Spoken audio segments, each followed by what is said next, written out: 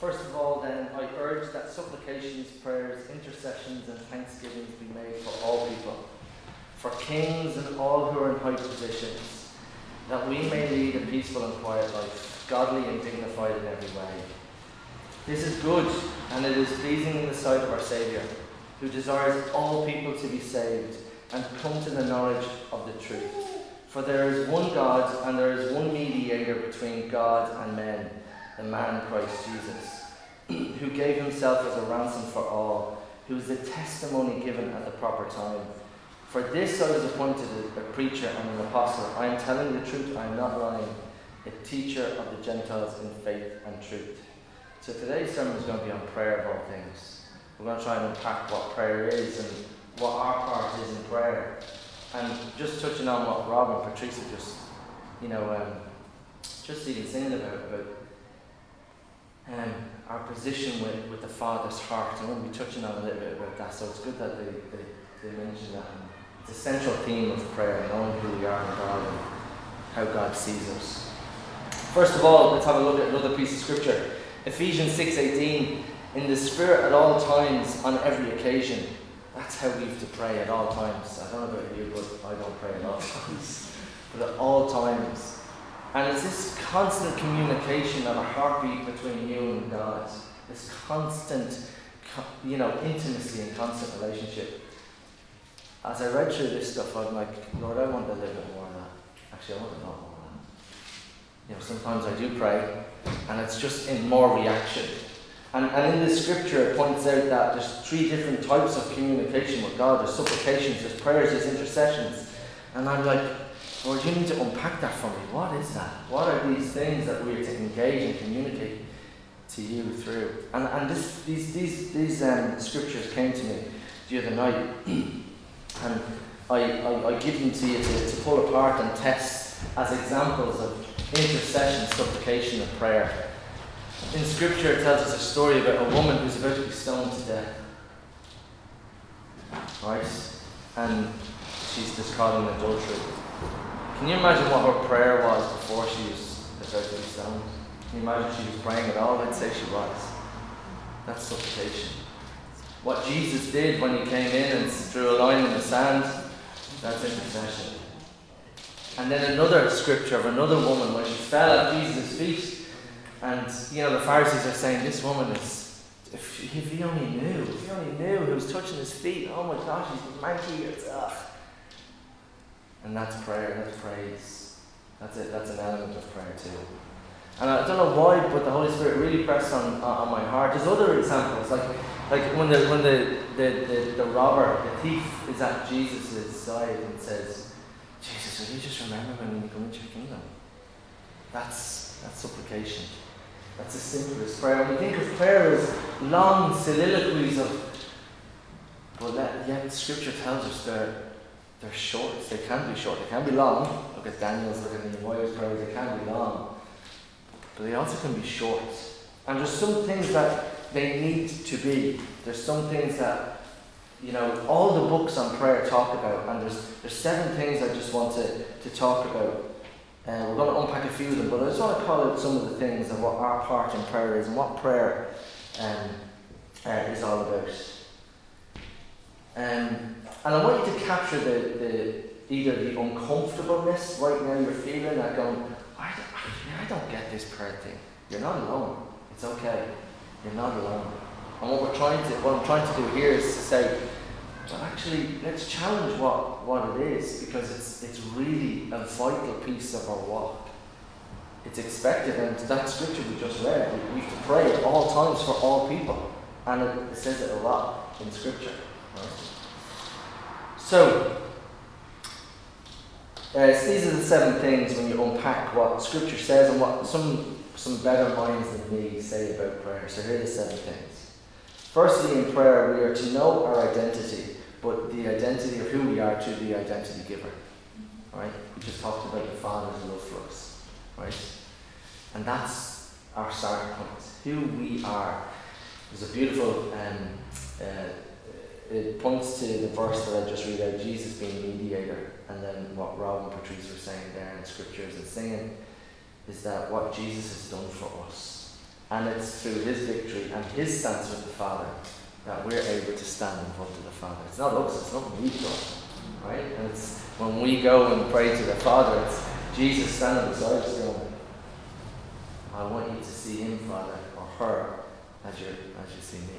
And that's exactly what it is. That's our, whether we believe that or not, or where we struggle with that, that's the reality. We are in high places. We are with Jesus right now. Our spirits are there. That's the position we're in heaven. When we boldly come towards the throne, that's it. We're boldly coming and going, Father, you see righteousness because of what Jesus did, and I can boldly come to you and pray and supplicate and intercede on people's behalf. And that's the identity that we're to pray from. And I can understand that can be quite difficult at times. I get that. I struggle with that too. That boldness. Because maybe I've sinned that day and I'm struggling with other things and life happens. But that position doesn't change because Jesus has already done it. It's finished. What you're doing through your day is what, the guilt you feel or the shame that you're feeling or the battles that the enemy's trying to throw at you. I'm not saying they're not important. They are. They're really important. But your position doesn't change. You haven't taken a step backwards. Jesus certainly hasn't taken a step forward away from you. Your position hasn't changed. Understanding the commission that Jesus gave us, and including the authority that he passed on to us in doing that, I want you to go and make disciples. And the power and what he left behind, he left his Holy Spirit behind it for us to carry out that commission. Some of the key things around prayer, or the third key thing around prayer is, and again, this is something I absolutely don't do. I don't wait. I don't ask. I don't align myself at times to God's will. I don't wait for his will to be established first. I go, God, this is what I want. Any chance, when you're ready. I don't go, Father, I'm willing to accept your will and I want to pray your will, your kingdom come, not Bernard's kingdom come. Having faith that we'll see it come to pass, and this is one of the key things I'm going to try and unpack in a few minutes, but I want to make a bold statement, but it's biblical. Holding God to his word. That's a bit. When I first read that, I was like, oh, gee, Marcus, is that borderline blasphemous? But it's biblical. I'm going to unpack that too. Understanding the impediments to prayer. There's a lot of stuff that gets in our way of prayer. And there's stuff that we control that gets in our way. That gets in the way. And that's going to be uncomfortable. We're going to unpack that. That's going to be cracky. It's going to be messy. But it's so worth it to unpack it. Because, sometimes we do go around and go, God's not listening to me. But there is a way things work in the kingdom. There's a way things work. And then last, but number 7, I want to touch this next. I want to go into this, is love. If you don't have skin in the game, you can pray, and 1 Corinthians 13, you can speak with languages of angels. If you don't have love, you might as well get it home and bang it away.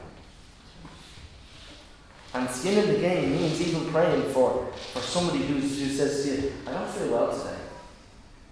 I'll let me pray for you. But you don't have skin in the game and go, really? You don't feel well? It's okay. You don't feel it. You don't empathize. You don't love that person.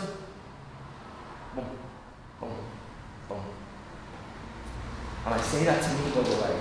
If you're feeling uncomfortable, I feel uncomfortable. Because I'm like, I want skin in the game. I want to love people when I pray to them, Lord. I want to pray for more people. But I want to do it in the right manner. I just make it and simple and just send up a prayer. I want to align myself with your will, Father. I want your will to come in that person's life. So let's unpack. So, how does God want to,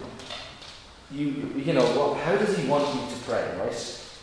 And this is really tricky. And so sometimes with scripture, you're kind of like, yeah, that's for somebody else. You ever get that? You go, yeah, I can't internalize that. I'm like, yeah, maybe that sounds like God, but not for me, because I don't feel I'm good enough or whatever. In Song of Songs it says this, let me hear your voice. Now you might go, Song of Songs is not, how are you making that comparable? But good theologians say that is a story of how Jesus sees his bride, us. And yet in here in 2:14 it says, let me hear thy voice. I want to hear your voice. And then in 1 Peter 3:12 it says, for the eyes of the Lord are on the righteous, and his ears are attentive to their prayer. But the face of the Lord is against those who do evil. And then Proverbs 15:8 it says, the Lord detests the sacrifice of the wicked, but the prayer of the upright he delights in. So I'm really hoping you didn't pick up on the other things, the wicked stuff, right? Because we are righteous in his sight. He delights hearing your voice. He delights in hearing your heart. He delights in what you have to say. He delights in the messiness of prayer. He delights when you're like, I'm not happy with what's going on. No, Father, this has got to be, I don't have to have a perfect prayer that's weaned off, that's 5 hours long. I want to pray to you. I want to be real. Here's my heart. You made it. This is my heartbeat. God sees the heart. He wants your heart. He doesn't want somebody else's prayer. Your voice is important in the husband. God wants to hear your voice in your heart, your real voice, exactly like the robber on the cross. Prayer should be ugly at times. It needs to be ugly. Because if you're trying to hold on to your dignity, you're closing your heart. You're not, I want to be comfortable here. I don't want to feel uncomfortable. And, I want to just look cool and pious or whatever that is. Even on your own. I've done it even on my own. I don't want to get messy. But you've got to get messy. Scripture is full of messy prayers. Really messy stuff. And if you get beyond the messy, it's the heart that's connected to the heart. Some of the messiest prayers that I've prayed have been, and I can't explain it, so I'm not going to do it justice. There's been times that I've prayed and I'm on my knees and I'm saying, Lord, I don't want this to happen. I don't want it to happen. I can't exist if this happens. And I just see an alignment of his heart and my heart. And he in those moments he's saying, that's my will. You're praying my will into that situation. So people and that was for a prayer for somebody who wasn't saved. I said, I can't exist. I can't do it. I can't exist. No, they're not going to heaven. I can't do it. And at that moment I felt God go, that's my will too. That's my will too. And it's in that messiness and ugliness, that wasn't a perfect prayer. There was a heart cry of, I can't do this. And that's intercession as well. You see Nehemiah doing it. Lord, come on. Daniel's prayer. Come on, Lord. It's messy. It's real.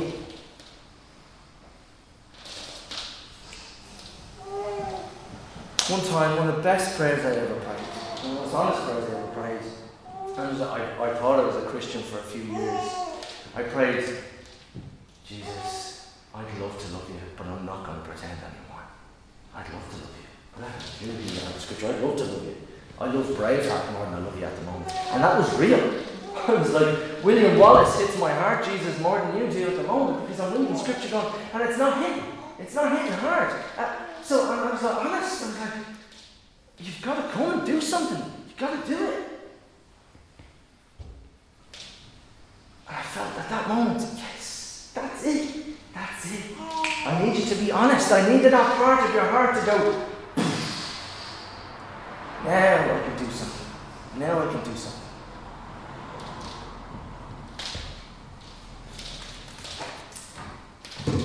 So let me move on to holding God at his word. And I said I'd back this up with Scripture. John 4:50. Jesus said to the man, go. Your son will live. And the man took Jesus at his word. Just left. I said, fine, you said it. You said it, it's going to be done. That's it. I have struggled so many times to go, God, your scripture said one thing, but so I'm going to believe something different for me. I'm going to believe something different for me. God is like, you can take me at my words. What are you doing?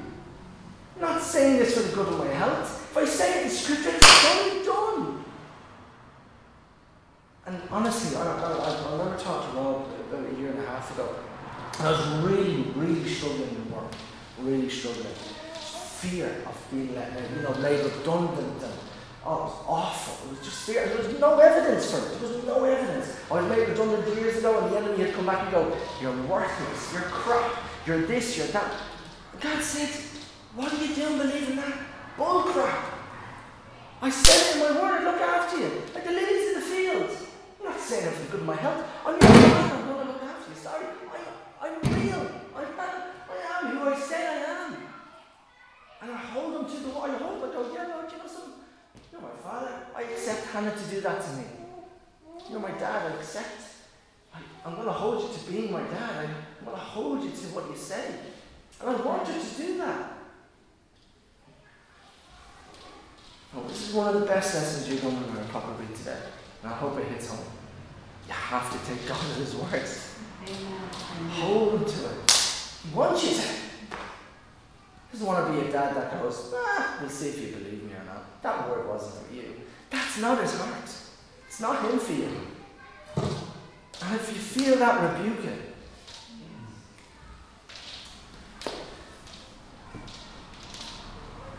Now we move on to a tricky bit. These are, if that wasn't tricky, impediments to prayer, right? And that's the only word. It's a lofty word. It's a crappy word. Barriers to prayer, whatever you want to call it, but I'm not going to call it impediments.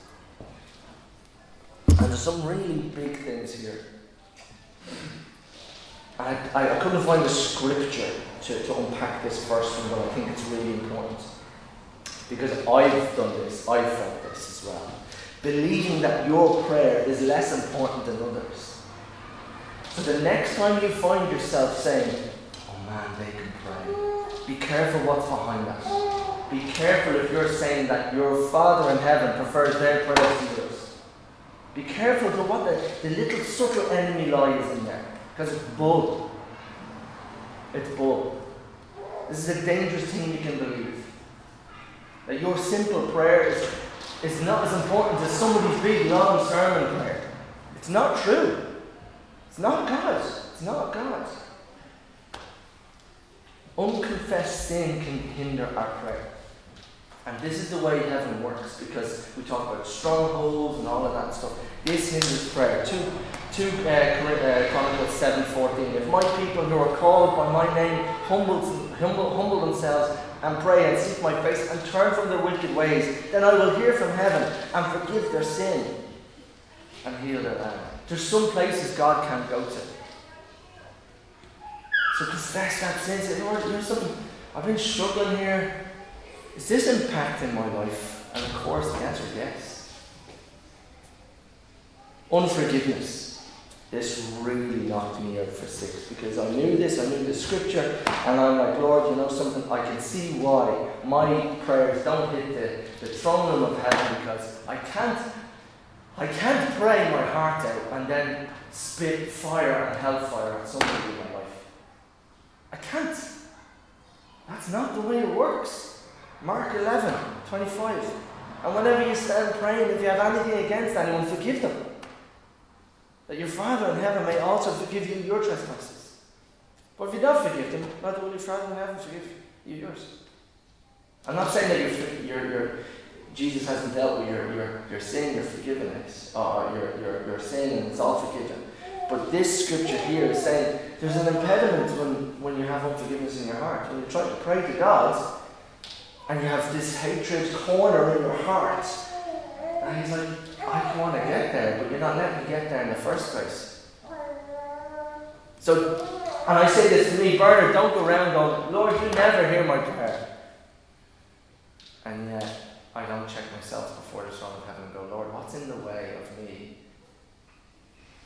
getting your plan and your will on earth? What am I bringing here? I think it was Ezekiel, or Zechariah. I think it was Ezekiel that went to in the throne room and got his lips burnt with coal. Correct me if I'm wrong, I think it was. It's that kind of moment. It's that kind of moment. And God, and Jesus has made it so that you are in the throne room of God. You're bold enough to go in, and yet you still need that holiness, His holiness. Unbelief is an issue with our prayer.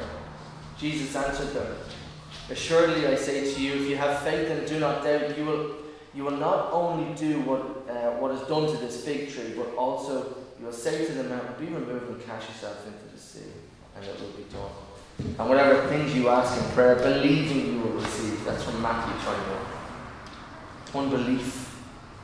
So check before we pray and go, "Lord, I'm going to ask you something. I have unbelief. Help me with that unbelief first, because I want this to happen for this person or for me. I want your will to be done here. But if I don't believe it, God wants you to believe." See, the Father heart is reflected there again. He wants you to believe. He doesn't want you coming like a pauper. He wants you coming like a prince in a princess. James 4:3 talks about motives, wrong motives. "You ask and do not receive because you ask amiss, that you may spend it on your own pleasure." So Lord, any chance of a Ferrari? That's a stupid example, but it's a reality. Lord, I've prayed prayers that have been selfish. And my will rather than your will, Father. That me thinking what you have in your heart, Father, is actually less than what I have in my heart for me. So I tell you what, I'll pray to your heart to try and switch that around. Any chance we could do that, Lord? You don't ask according to God's will. So again, we don't ask. This impedes our prayer. Know this is the confidence that we have in Him. That if we ask anything according to His will, He will hear us. And if we know that He hears us, whatever we ask, we know that we have the petitions that we have asked for. That comes from 1 John 5. And then there's 3 more. Whoever's a husband here today, if you're praying, God holds a very special place to how you're treating your wife to your prayer. 1 Peter 3 says this, "Likewise, husbands, live together according to knowledge, giving honour to your wife, as truly being co-heirs together of the grace of life, not cutting off your prayers." So lads, if you're treating your wife like ungodly, that'll impact your prayers. The enemy gets in the way. We see that in Daniel, we see that in Paul. Paul saying in one of the epistles, "We wanted to come earlier, but the enemy impeded our plans."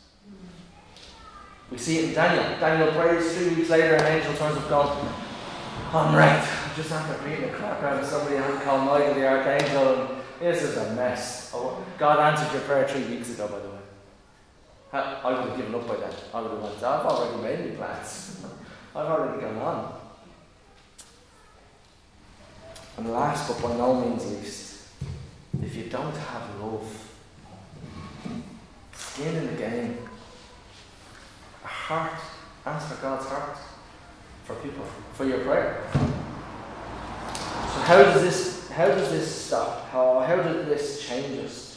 Now, we have 2 options. And again, hopefully it's not down to my teaching or whatever, it's down to the scripture that you've heard today. You have 2 options we've been in today. Be changed or not? Ask the Holy Spirit to go, "Okay, something pricked my heart. Can I sit with that, meditate with it?" Don't leave here today unchanged with all of that scripture. Now I say that because it's not me. It's not me that's written the book. I can say that. It shouldn't be my sermon that riles you up and, "Hey, was that good sermon today?" Should be the scripture. Should be this. Should be the unpacking. Because it really impacted me this week. Reading through this stuff. So I'm going to leave you with 3 statements, and then we're going to do the communion. Prayer is set in an intimate relationship between you and your Father, where you recognize the heart of the Father's heart for you, and you recognize who God is. The outcomes of prayer are intimacy, revelation, growth, and the manifesting of the kingdom of heaven in your life, in the kingdom that God has given you, your family, your community, and the world around you. You are God's hands and feet, ordained and seated in the high places to bring the kingdom in the form of restoration, authority over principalities, to bring the gospel rescue of Jesus Christ You are God's intimate ally on earth. His only plan for kingdom come. Is it us? His plan for kingdom come is us. The ones he is commissioned to act, intercede, overthrow, cast down, bind, loose, battle, heal, bring the gospel, bring the very power of God, bring the very fragrance of Jesus into a world in its most desperate hour. And it all begins with prayer.